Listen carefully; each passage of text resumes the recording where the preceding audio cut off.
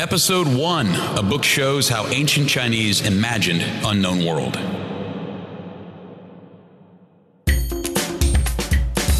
Hello, and welcome to Stuff You Missed in Chinese History, in which we share fascinating and overlooked stories from the past 5,000 years. I'm Patrick Flannery.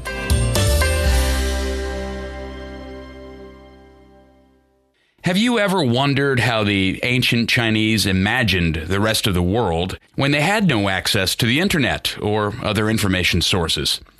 With no reference point, they had to use their imagination, and they did so to such an extent that it put some Hollywood sci-fi blockbusters to shame.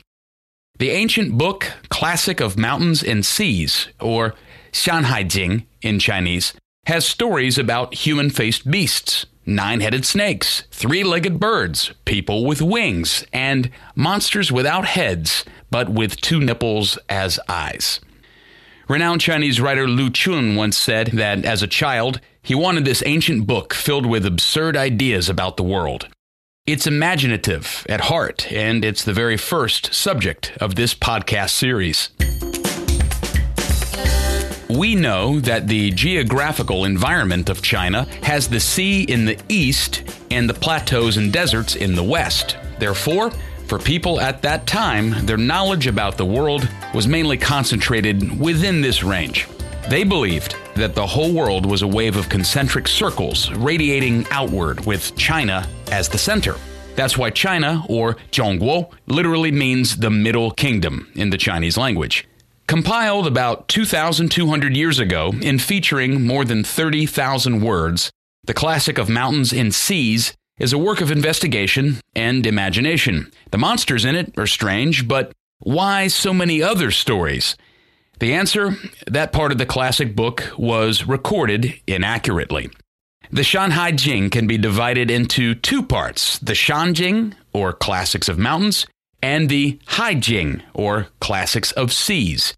Compared to the mountains part of the book, which is mainly about Chinese geography, the seas part is chaotic and scattered and mostly unreliable.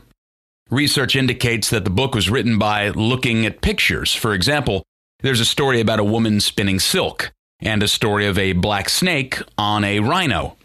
These were more likely to be picture captions. Scholars say that many stories in the seas part of the book are pictures featuring astronomy.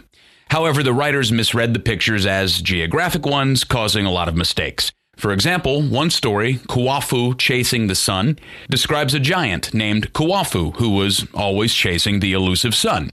Because he was thirsty, he drank up the Yellow River and Wei River, but he was still thirsty. So he ran toward the Great Lake in the north, but he died of thirst before he got there. Scholars say this story should be about an astronomer named Kuafu who tracked the shadow of the sun to record changes in its light throughout the day.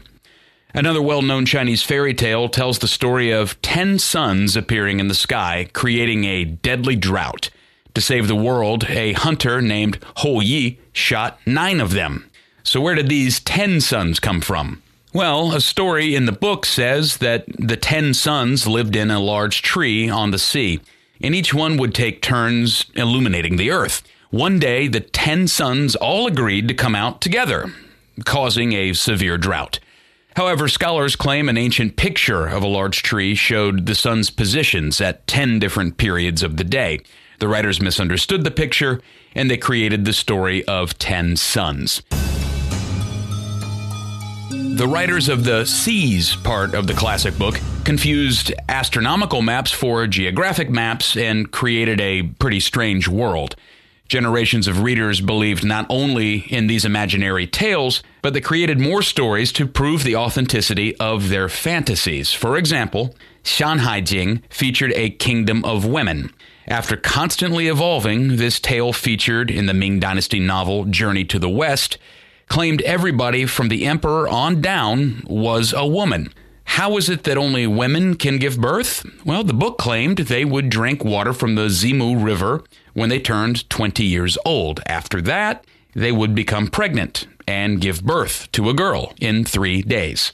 The Monkey King's teacher, Tong Sung, and his younger brother, Zhu Baji, both drank the water by mistake, and they became pregnant. In this way, many strange tales in Shanhai Jing have gradually entered Chinese mythology. On the one hand, the Chinese people have a tradition of admiring ancient books and accepting them as truth.